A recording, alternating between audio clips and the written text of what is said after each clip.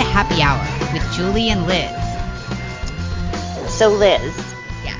I'm going to start our 80s flashback with some Chicago-oriented 80s history, if that's okay with you.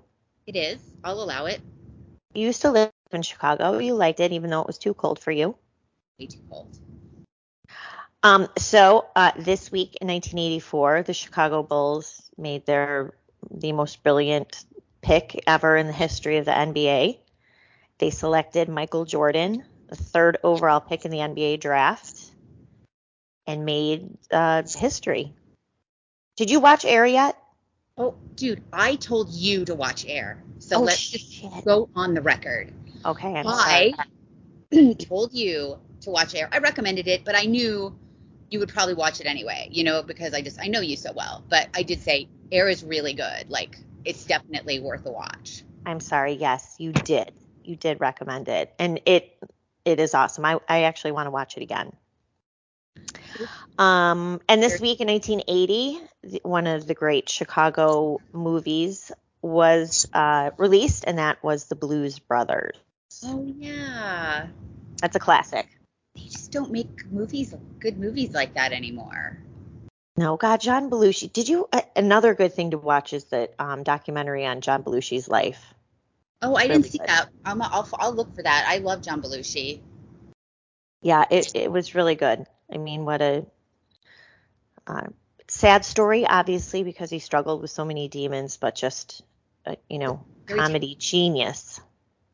Very talented. So moving ahead to the present day, there was, I'm afraid to announce to our listener, there was another insurrection yesterday, Wednesday in Congress, in case people missed it. All over again, Julie, an insurrection. I know, I have like PTSD. Do you need an emotional support puppy? Didn't they bring like emotional support animals to the Hill after J6?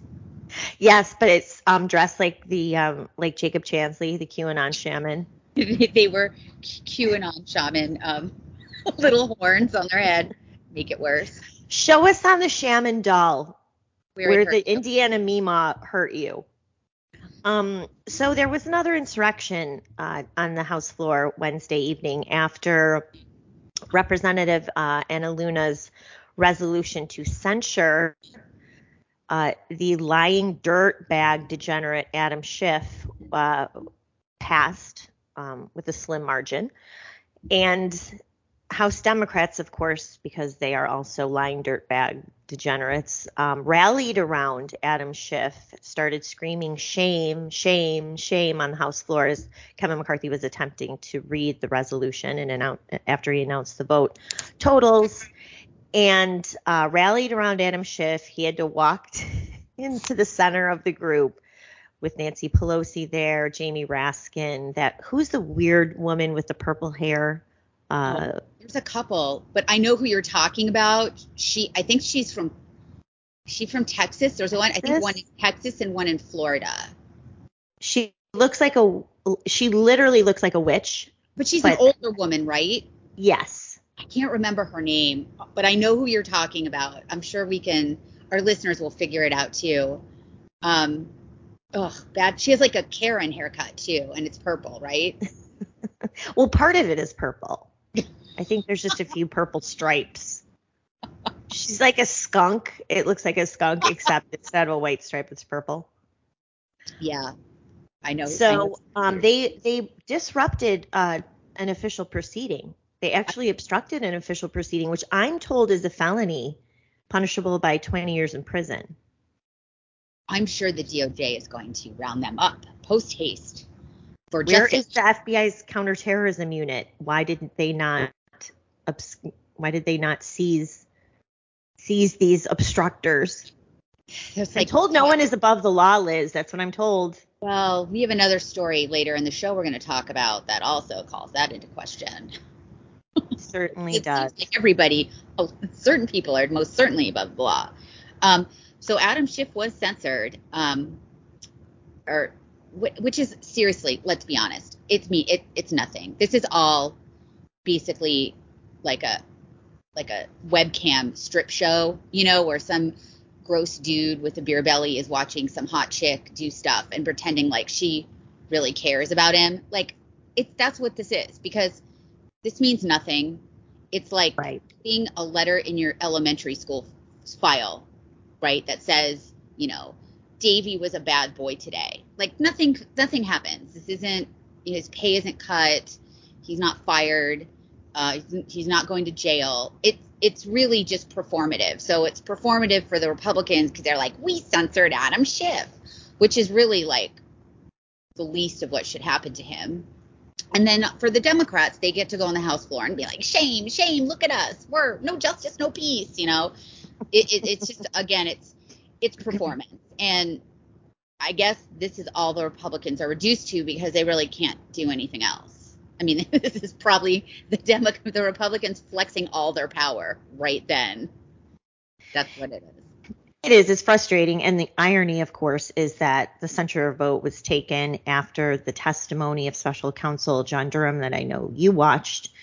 And no one in Congress perpetuated the lie about the 2016 election and Russia collusion, the collusion alleged between Donald Trump and his campaign and the Kremlin to influence the outcome of that election, which was another legit insurrection. It was at least seditious conspiracy, not the Proud Boys type, but like a real seditious conspiracy. And we can go through some of that.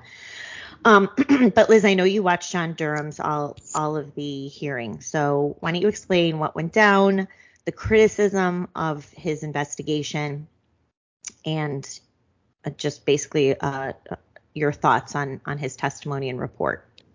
Well, I'm not sure 100% what to make of John Durham because there's really two ways to look at him.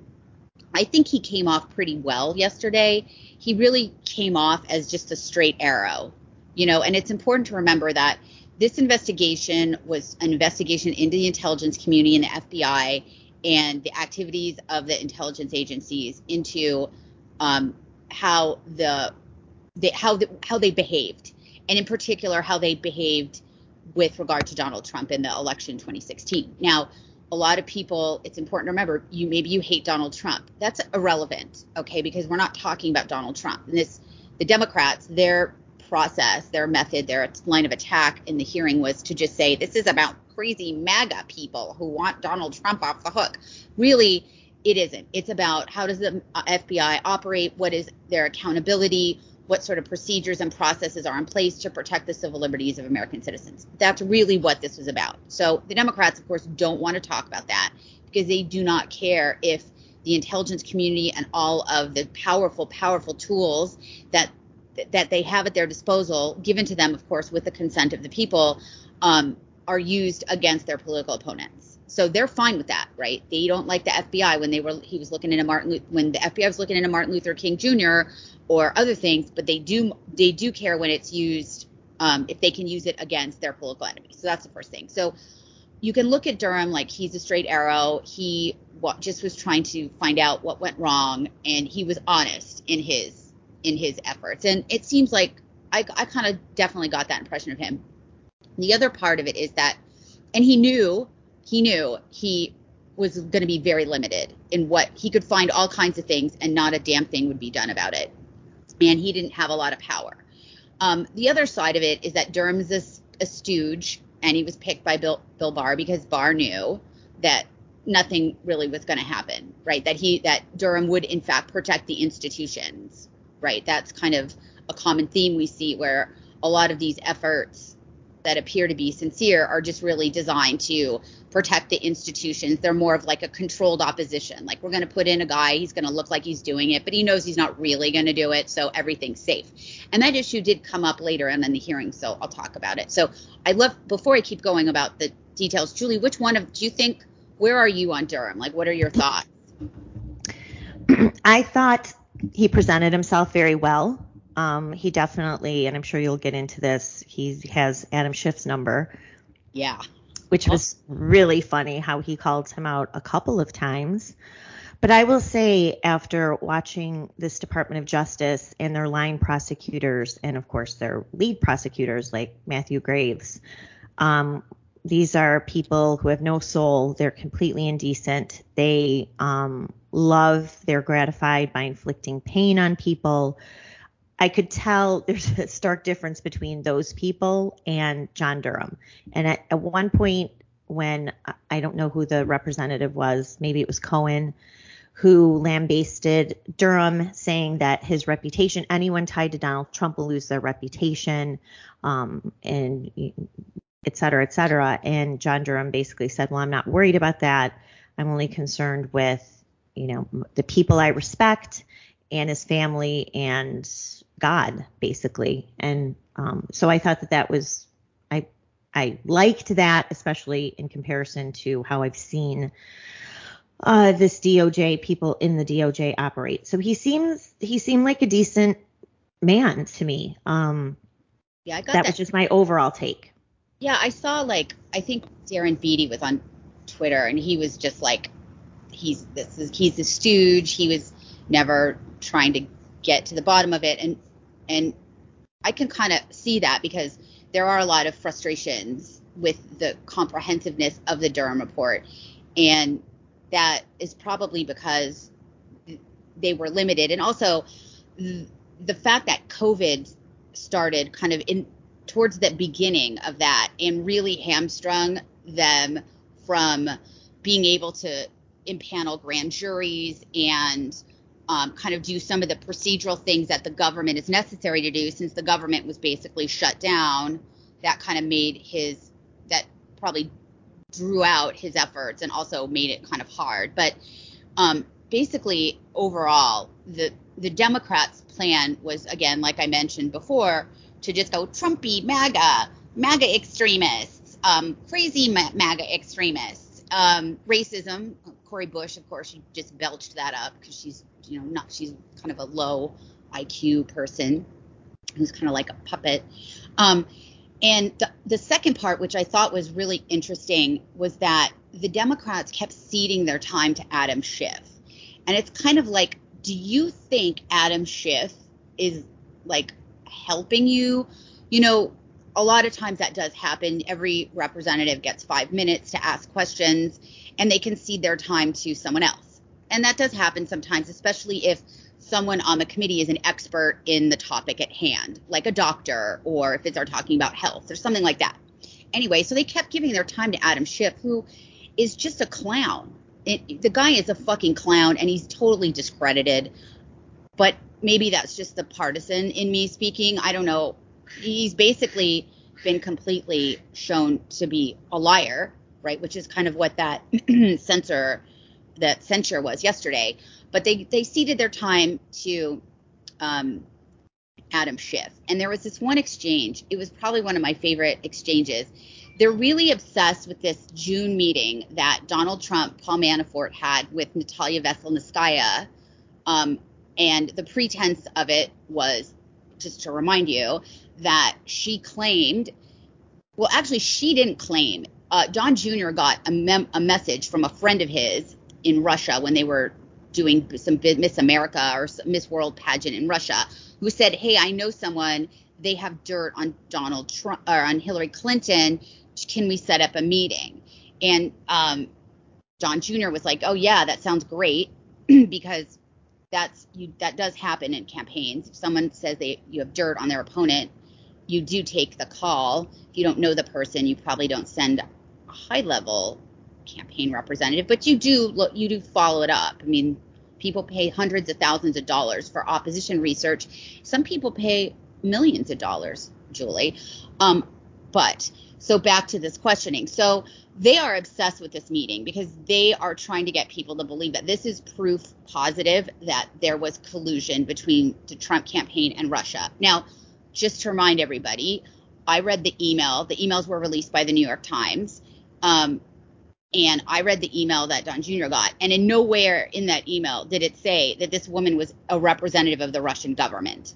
They did not say, can you meet with a member of the Russian government? They just said they knew someone. She was a lawyer in Moscow, and she had some information about Hillary Clinton. So that happened. So again, this was the Democrats kept bringing up this meeting and trying to get more information. So Adam Schiff, who fancies himself like a smart person, was grilling Durham on this, which which in a way is kind of outside the scope of what the report was. The report was strictly supposed to be about FBI activities. What was the process? How did this investigation get open? What were the checks and balances? Really, it was procedural is what Durham was supposed to do, is to see how this whole thing developed. Did the FBI follow leads it should have? Blah, blah, blah. So Adam Schiff is asking Durham about this call, and he, of course, keeps representing it like Don Jr.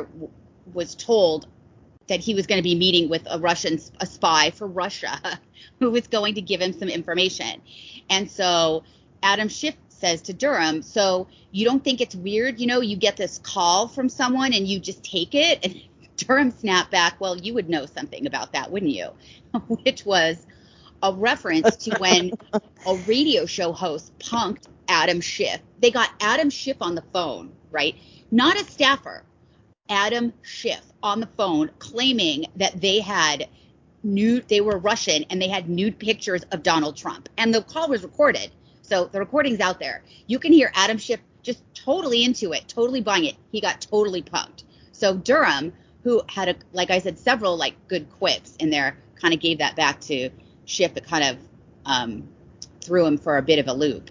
So overall, the Democrats were just focused on this, making Durham look like he was partisan, which John Durham is not partisan. He's a career lawyer for the government. He's worked through many administrations, Obama, Clinton. He's been in the government for a long time. He's not really a partisan, but the Democrats were like, he's a partisan and he's here to help Donald Trump, which is just really, again, his report wasn't about Donald Trump. It was about misbehavior in the FBI.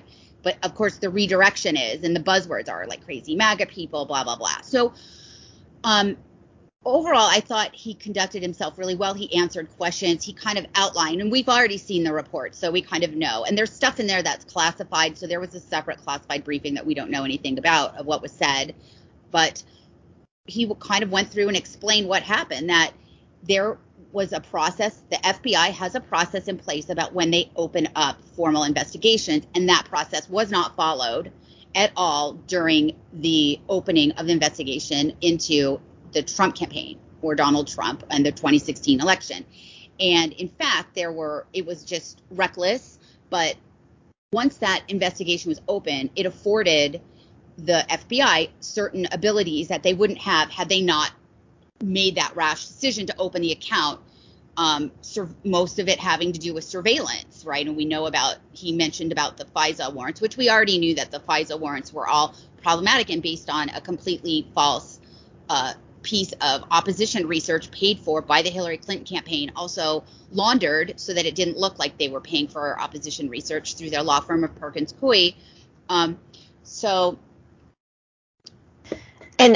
ahead. Liz, one important point of the Trump Tower meeting, as they called it, from June of 2016, is Natalia Veselnitskaya was working with Glenn Simpson at Fusion GPS. She was working with him on the what is it called? Is it the Magnitsky Act? The Magnitsky Act, right? Magnitsky, yeah. Magnitsky Act is something that Putin was very interested in getting overturned. Now, the Magnitsky Act is named after a Russian man who was a victim, or not a Russian man, but a man who did business in Russia and was imprisoned. His wealth was stolen by Russian oligarchs, and he was beaten to death. And as a result, the U.S., I believe he was an American, the U.S. made an act that froze Russian assets and forbid any adoption of Russian children. Or no, they seized Russian assets for doing that. And then as a result, the Russians cut off adoptions to Russian children from Americans. So Putin wanted that wealth released very badly. And so when you are lobbying for something, when you are someone that has some kind of interest that involves the federal government, you hire lobbyists, you hire public affairs groups like Fusion GPS, which is also where the dossier came from. So Glenn Simpson was really involved in both sides of this coin, which make it look like it was, of course, a setup, which it almost certainly was a setup, to get a Russian person walking into Trump Tower. So they could say there's a Russian into Trump Tower. Now we Right. have to investigate. And so that is why. And so they love to bring that up because they think they misrepresent it. Like Adam Schiff read into the Intelligence Committee record when they were impeaching Donald Trump, a complete fraudulent, embellished, fake transcript of Trump's call with Zelensky, right? Just literally straight up false, not even a word or two, just fantasize the whole thing. So again, along those lines, Adam Schiff keeps saying that the Trump campaign was contacted by a representative of the Russian government. And they were like, sure, we'll come meet with you. That's no problem. When in fact, they didn't know who the fuck they were meeting. He was doing a favor for his friend. And this woman didn't say shit about Hillary Clinton. She came in to start yapping about the Magnitsky Act. And they didn't know what the fuck that was because most people don't. So Right. thank you for pointing that out. That's a great point. So there was they were representing, who was the firm? Not, I'm sorry, go ahead. I'll think of it or look it up. But they were representing Russians, right? So yes. Here's Fusion GPS, Glenn Simpson representing a Russian oligarch, also working with Christopher Steele, who, by the way, also was repping a Russian oligarch, Oleg Deripaska, which is how this whole thing got started, digging up dirt against Paul Manafort because of the Deripaska connection. So they were actually the ones working with the Russians. Yeah. Not Donald Trump. They were. So. Yeah. So it's so convoluted that if I wrote a screenplay and pitched it to Hollywood, they would reject it and be like, no, this is too much. We can't, this is just, no one will buy this. So it's so twisted and convoluted. So anyway, a lot of the things Durham confirmed, which we saw in the report, and most people didn't read the report, including a lot of the representatives on both sides of the aisle, because they don't do things like read reports. They're busy dialing for dollars. They don't have time to read reports. But he basically confirmed that Comey was informed, and Obama and Joe Biden, that part of the Hillary Clinton campaign strategy was to tie Donald Trump to Russia. And that was, which Comey did not pass on to other members of the FBI, just one of his many derelictions. I'm trying to think of because the hearing was 6 hours, so a lot of stuff was said. But I want to kind of fast forward to the end of it, where it really got interesting with Matt Gaetz, who's always, he's a bomb thrower. And the Republicans treated Durham very cordially. The Democrats were just savage animals and just really rude and insulting. I mean, just really gross. But then Matt Gaetz came up and took some punches at Durham. And the reason is a really on a good issue. And I think that's something we all need to keep in mind. One of the most important actors in the Russia collusion hoax is a character named Joseph Mifsud. He is really the one who started the ball rolling on a series of events that started the whole, I guess, fake suspicious activities that gave the FBI the premise to start to open up a case against Trump. And Joseph Mifsud is the one who told George Papadopoulos that he heard the Russians have something on Hillary Clinton that they were going to release like September, October, like October surprise. And then George Papadopoulos went and mentioned to a character named Alexander Downer, who of course was a Russian member of parliament, I believe, and also tied to the Australian intelligence community, and mentioned that he had heard this. Alexander Downer then contacted our FBI and said that the Trump campaign has information or heard that the Russians have Hillary's emails, the Russians have information on Hillary Clinton. They're going to release damaging information on her in an October or September surprise. And so that is the whole premise. Now, the FBI embellished the story a bit and claimed that Alexander Downer had told them that the Russians had Hillary Clinton's emails that the Trump campaign was somehow working with, because it was George Papadopoulos, who I believe was only a volunteer at the Trump campaign. He wasn't paid. Um, and that this is what got on the FBI's radar, that, oh, Trump is working with the Russians and the Russians have Hillary Clinton's emails and they're going to release it, ... Therefore, Trump is going to release Hillary Clinton's emails for the election. That started it. Now, where is Joseph Mifsud?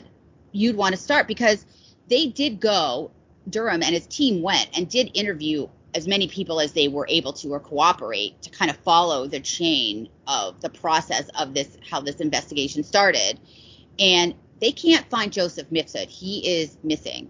Now, Joseph Mifsud is an enigma. Now, the FBI and the Democrats would have you believe that Joseph Mifsud is, in fact, a Russian agent. That's extremely unlikely, because Joseph Mifsud has worked for many different intelligence groups associated with the West. He worked for an institute known as the Link, which is in Rome. That is a place where intelligence assets for the Western countries and Five Eyes countries are trained in different techniques. So he really isn't a Russian asset. He's almost certainly a Western intelligence asset. So then the question is, why did this Western intelligence asset tell something like that to George Papadopoulos? It almost seems like a setup, doesn't it? So Matt Gaetz went after Durham because Durham just didn't have anything to say about this. And Durham tried to explain himself and say that they couldn't find him. They didn't know where he was, that the Italians didn't know where he was. I believe he was last seen in Rome. And that's where the whole thing started. So it just seems weird that Durham did not get to Mifsud or find him. It's kind of hard to believe that they couldn't find him. They need the sedition hunters, Julie, because they would have found him. They do. Maybe I'll tag them on Twitter and say, hey, can you help me out? And send him a picture of Mifsud. Hey, have you seen this guy? We need a cute hashtag nickname for him. That'll get it. It'll go viral on Twitter.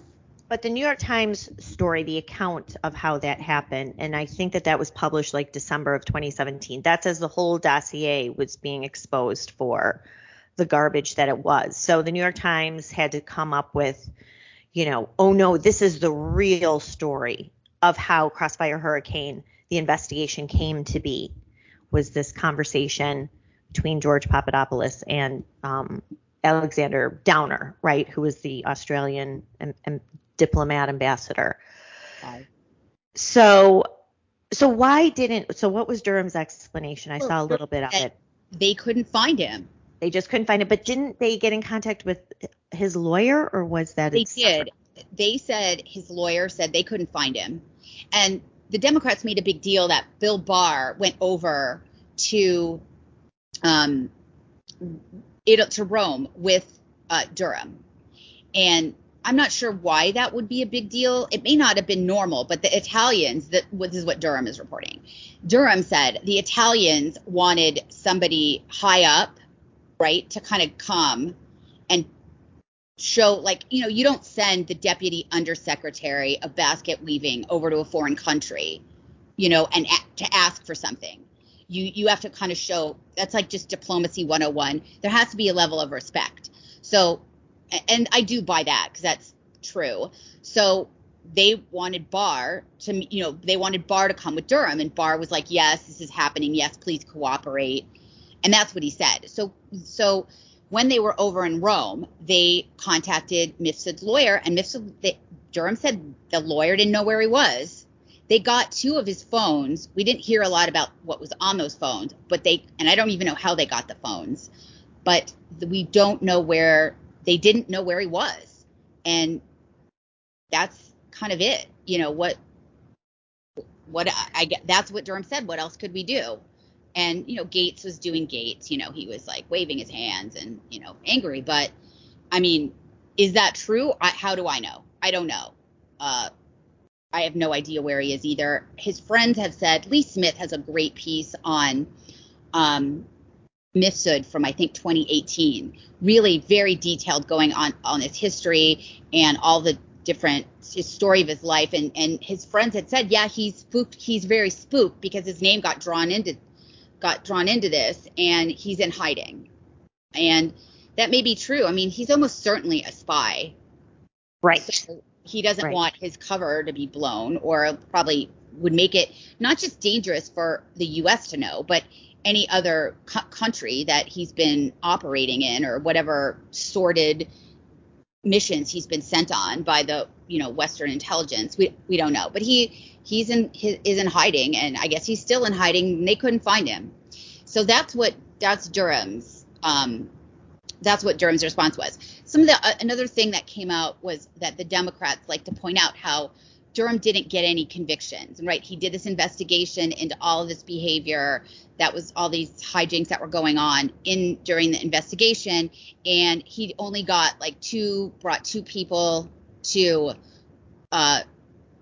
brought charges against 2 people, and then one person copped a plea, basically didn't go to trial. They just agreed to something. One of them was, I think, Sussman.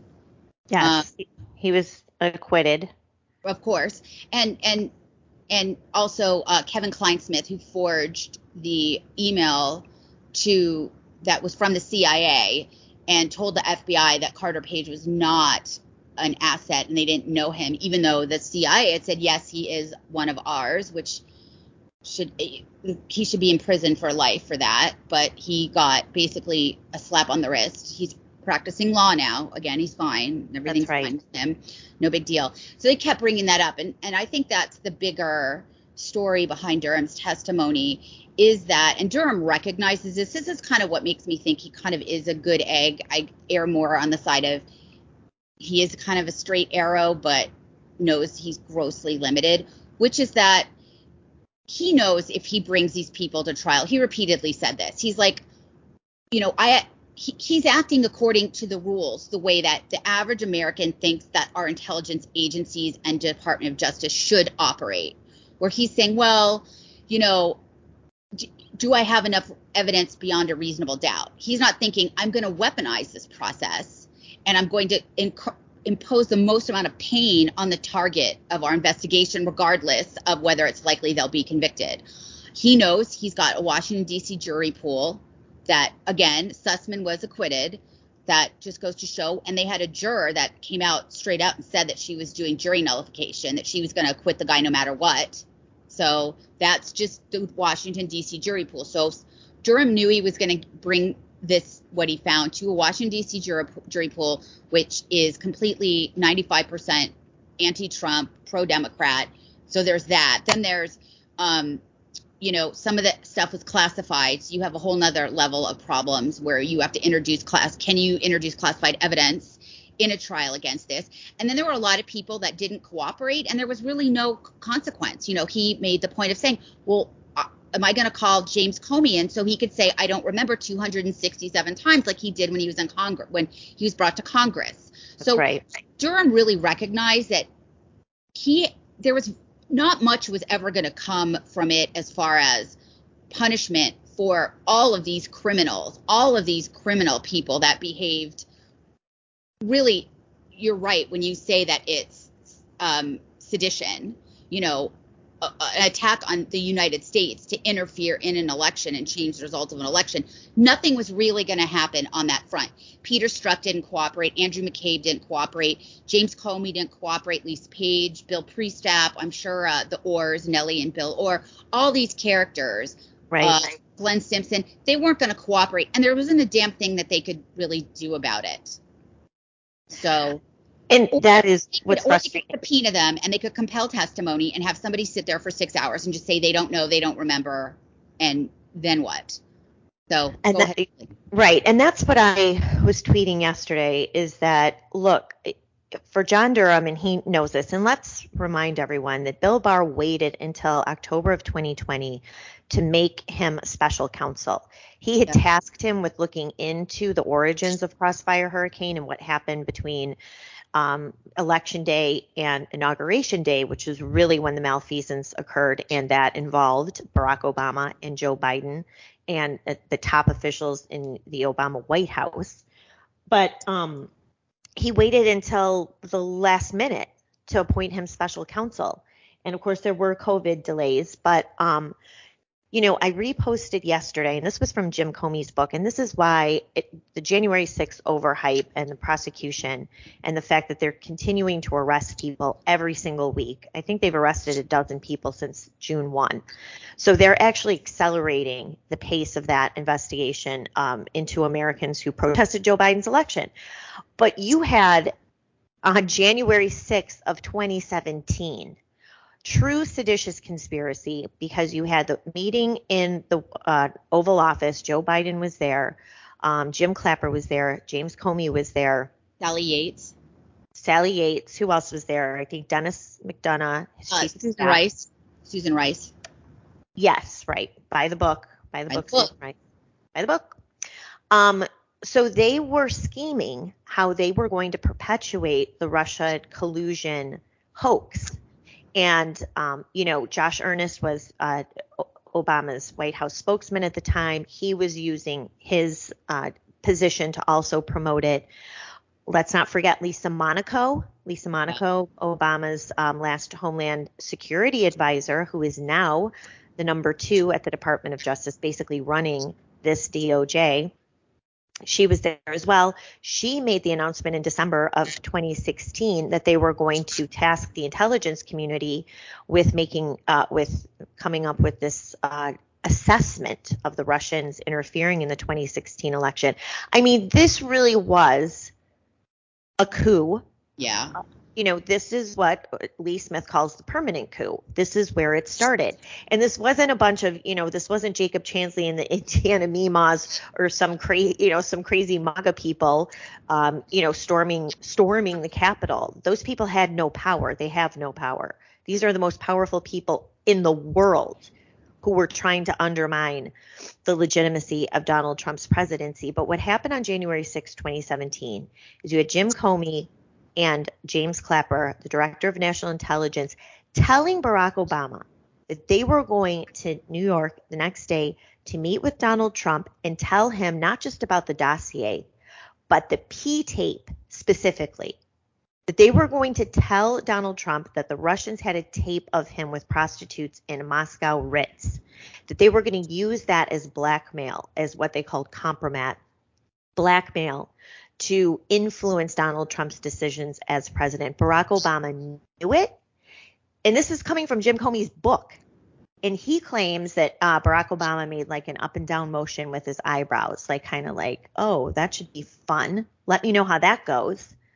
So then they go meet with Donald Trump the next day, tell him about this dossier. And Jim Comey specifically tells him about the allegations of this P tape, which never existed, was completely fabricated by Christopher Steele and I don't know, was it Danchenko?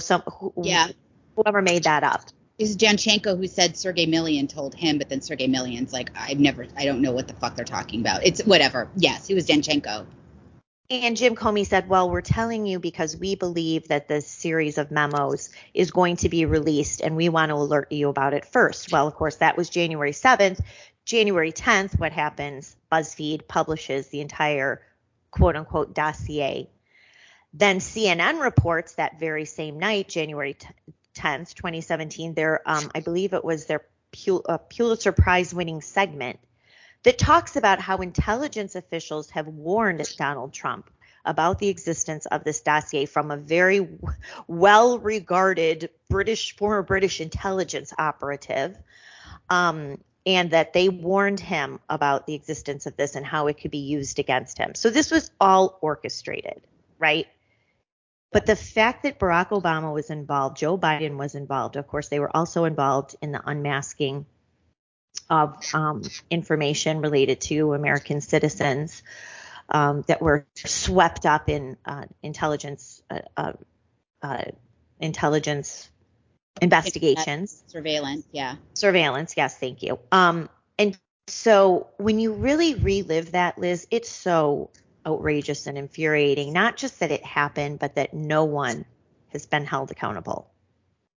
And I think that was some of the fury directed at John Durham. Now, it wasn't his responsibility solely to do it. Let's recall that in 2017 and 2018, Republicans controlled, the House, the Senate, and the Department of Justice. Yeah. And what did they do with it? They wasted all of that opportunity to support Special Counsel Robert Mueller and his phony investigation into non-existent collusion? It's important, I think, for one big takeaway of the Durham report is that these agencies have power because the people and the elected representatives have agreed to give them power. And when they're talking about using these very powerful tools and all of the power that they have at their own hands, they always guaranteed us at the time, going back to like the Patriot Act and looking at FISA and all that surveillance, they always assure us there are guardrails. This isn't going to happen again. Or no, we have safety things in place to make sure that it doesn't get abused. And then we fast forward to see the way that Carter Page's FISA was handled, where you had numerous officials swear that the information in it was true when they knew it literally wasn't true. And there was no consequences for that. You have, again, as I mentioned, somebody forged an email from the CIA. Nothing happened. You keep seeing abuse of this power while we're simultaneously told, oh no, when people raise the flags about some of this and say that it's too much or how do we prevent it from being abused, the same people that are going to abuse it or have abused it assure us, oh no, it's not going to happen, or well, we have safeguards now. That's what the FBI said. Well, no, we've made changes since all of this happened and it's not going to happen again. You can't trust them. The only power that we have to stop this is for the Congress to start defunding these agencies and to start instituting some sort of accountability. And that's really what Durham was saying, is that there isn't a simple change to fix this. That was one of his points. You can't just make a couple changes and everything's going to be Gucci, as the kids say. And the second thing is that there has to be an accountability. There has to be long-term changes. And he knew there wasn't accountability. He knew the accountability wasn't going to come in the court system, right? He knew. And I mean, he even kind of scoffed at the idea that Kevin Kleinsmith got like a year slap on the wrist and now he's back practicing law. He didn't get his law license revoked permanently. He didn't go to jail. Can you imagine forging a document that was included in a FISA warrant to violate the civil rights of a military veteran who was a patriot and worked with the CIA? And Right. There's no and there's literally nothing. He kind of scoffed at that. You could tell he thought he was kind of offended that was the deal made. So remember, none of these, the progressives, the Democrats, they have no principles. They don't believe any of the principles that they say. They believe in prison reform and criminal justice reform, but not for J6ers. They believe that my body, my choice, except not for vaccines. They believe we have to be serious about gun crime and gun violence, but not for Hunter Biden. I mean, there is no principle these people believe. So when they say, we have backstops in place and we have safety nets and we have processes and safeguards. No, they don't. Whatever they want to do, what will happen when they use it against you? That's how you need to look at everything. Okay. So, okay. Well, speaking of our corrupt Department of Justice, why don't you explain Hunter Biden? Boy, he really got the book thrown at him this week. And now we know that justice is blind, Liz. Yeah, they really needed to cross this off, the list, right, of just kind of resolve the Hunter Biden problem, which is that the Republicans keep bleating about all of this, the corrupt, but not just Hunter Biden, right? It's Hunter, but it's the family, and it's certainly Joe Biden, and it's kind of a problem because keeps rearing its head. Republicans keep having various hearings about the corruption of the Biden family, the money they've gotten from foreign countries, and Hunter Biden is kind of the ground zero for that because of his laptop, which the FBI had for a year, knew it was real, and then allowed the government to pretend that it was Russian disinformation, or government 51 different former intelligence officials to come out and lie to people, and then of course censor the New York Post. You all, I'm sure our listeners are smart, you all know how that ended up. So Hunter Biden finally got some misdemeanors for not paying his taxes, and $2 million, I guess he owes. And he hired a really fancy lawyer. I don't know where he got that money to hire that lawyer. I wonder who's paying for it. Maybe from his artwork. Which Was it the Chinese or the Russians or the Romanians or the Ukrainians? Could be Ukrainian, could be any of those. We don't know how his lawyer is getting paid, because he can't afford child support for his child that he had with his stripper lady that is unacknowledged by the Biden family. Somehow he is this lawyer. That was the deal they made. And he also has a gun charge. Now, the gun charge is, for a regular person, you would almost certainly get some jail time for this. First of all, he lied. When you buy a gun, contrary to what the Democrats say, when you buy a gun, you have to fill out a form. It's about 4 or 5 pages. It's 4479, I think, is the number on it. You got to fill it out. You have to swear. You answer questions. You have to swear they're true. There are questions that are really disqualifying. If you answer yes, you can't buy the gun. Have you been dishonorably discharged from the military? Have you been convicted of domestic or under investigation? I think it's convicted of assault, some sort of domestic violence. Just various questions like that. And one of them is, are you a drug addict? Are you a drug addict? And Hunter Biden lied on that form. And so that's a crime, because again, you swear under the penalty of perjury for that everything in there is true. And then they run a background on you to see if you come up. Although they don't have a background if you're a drug addict, but they would if you're a felon. If you're a felon, you can't own a gun. You would fail the background check. So he just got, I don't even understand what this is, some deferment where they're like, whatever. We're not going to do anything. A diversion. So he also threw his gun away in a garbage dumpster next to an elementary school, which is, again, where are our Democrat friends who so worried about gun violence? And I know that certain rappers, if you're African American in this, I don't know where the black people are, to be honest. If you're black and you did this shit, you would immediately be in jail. So I don't know where our black friends are, but this is a really bad double standard. So they sort of tried to cross off the Hunter Biden box on their list of Biden problems for his re-election in 2024. I still don't think he's going to stay on the ballot, but they're just trying to get rid of it. So that was kind of a joke. People said it was everybody. Look, did anyone think this guy was going to be treated the way he should have been treated? No. Is anyone shocked that he got a slap on the wrist for all this stuff? You shouldn't be. And he is a chronic tax evader. Yeah. This isn't his first time. He routinely just decides not to pay taxes. But what was really shocking, Liz, is the fact that Hunter Biden made $3 million plus in 2017 and 2018 as he's snorting crack up off of carpet somewhere. Cheap, Julie. Not cheap. How do you? It's not so much that he evades paying taxes. It's where is your income coming from? And I think he was kicked out of was it the Army, the Navy? Where was he? Yeah, he got kicked out of the military. I think that was in 2018. So. No, I think it was early. I think it was earlier than that. Oh, I don't know. He was booted. Now, he wasn't dishonorably discharged, but he was. He failed a drug test. Asked to leave, let's say, or shown the door, if you will. No. Well, he was doing all his. He was not in the military in 2018 because he was kind of gallivanting around with his dad, making deals. Right. On the back, in China. Remember, he went to China with his dad. He went to Ukraine with his dad, and he was making deals. He was his business partner. They were setting up all these weird LLCs that did no. But I can't remember who asked this.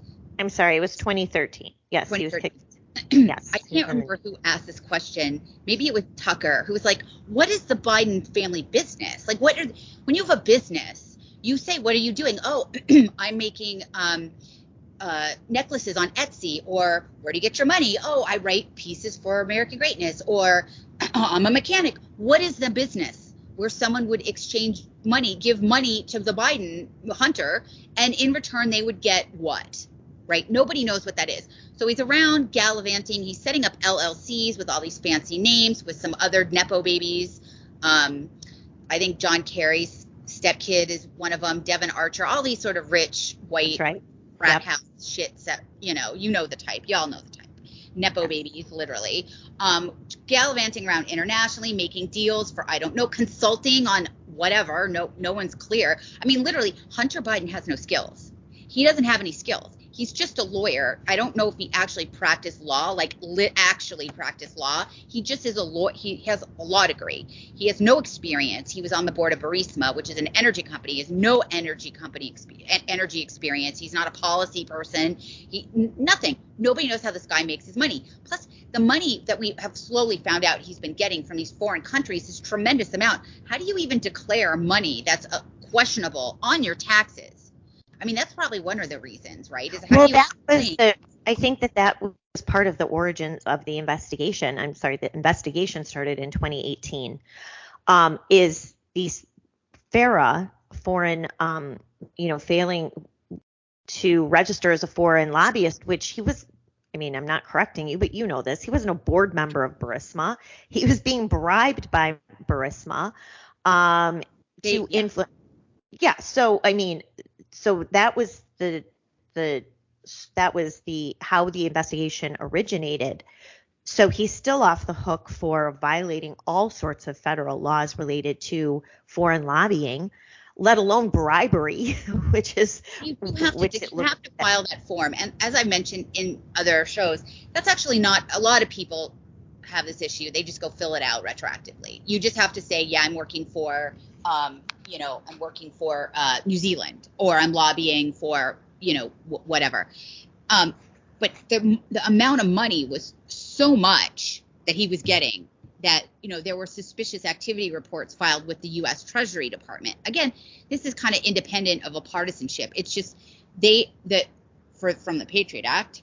And now that so much of our money is digital and, everything is very digitized and easy to track, the government gets notified when you start getting large amounts of money from foreign countries.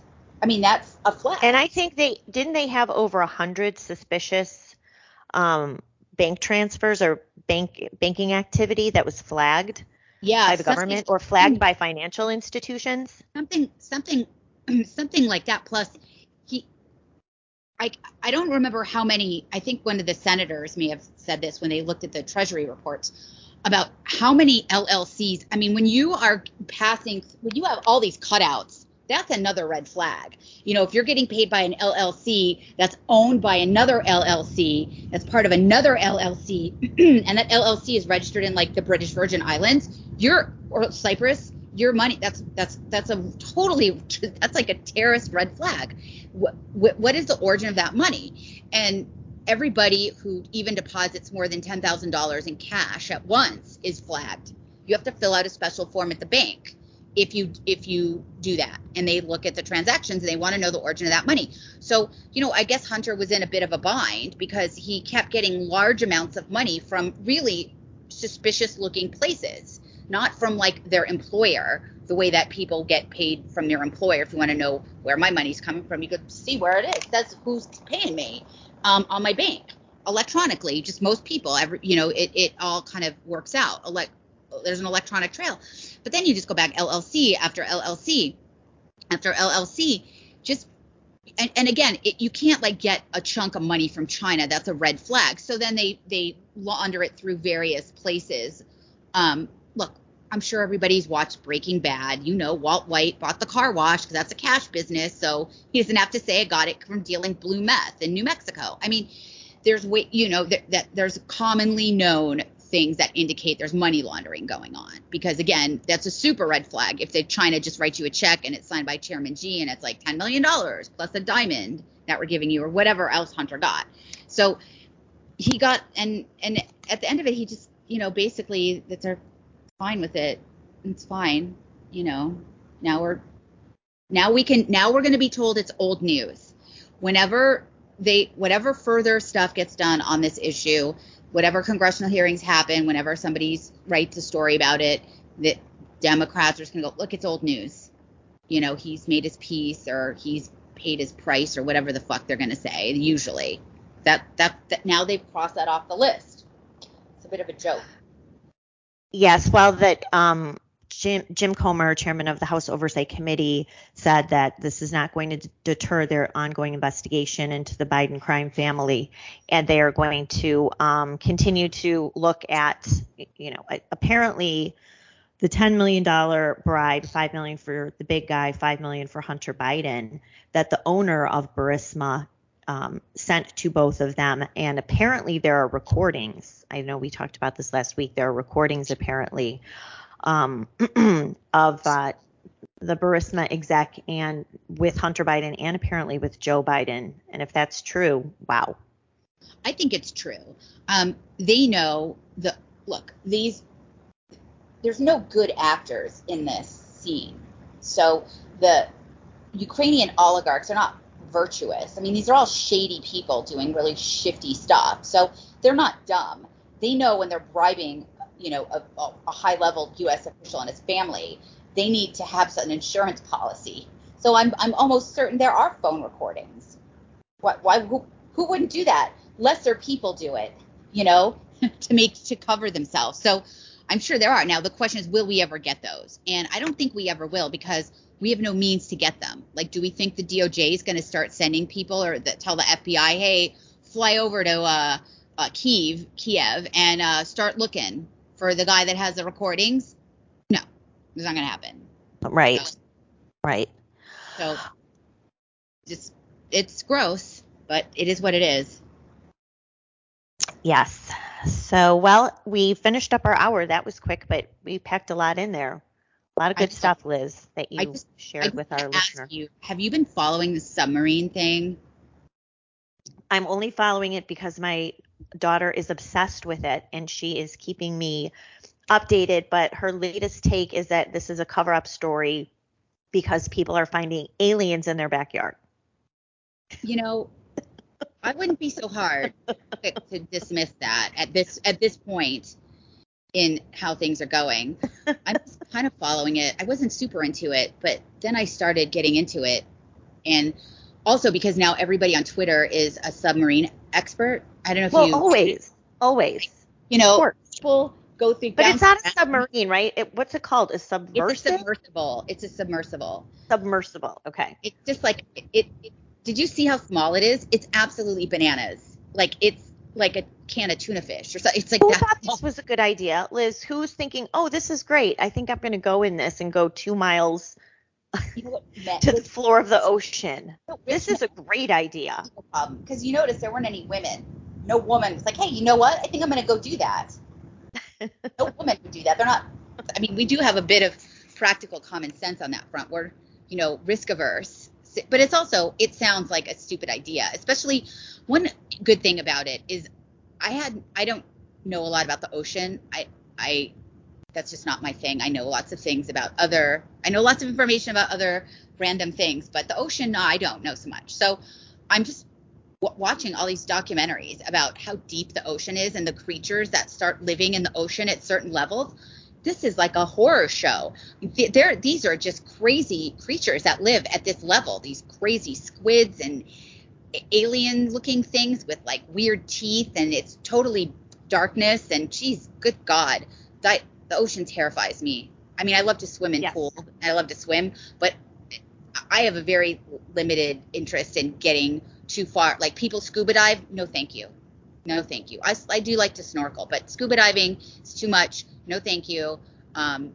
It's creepy. So I don't think those people are alive anymore. I think the whole thing is weird. I don't understand the obsession with the Titanic.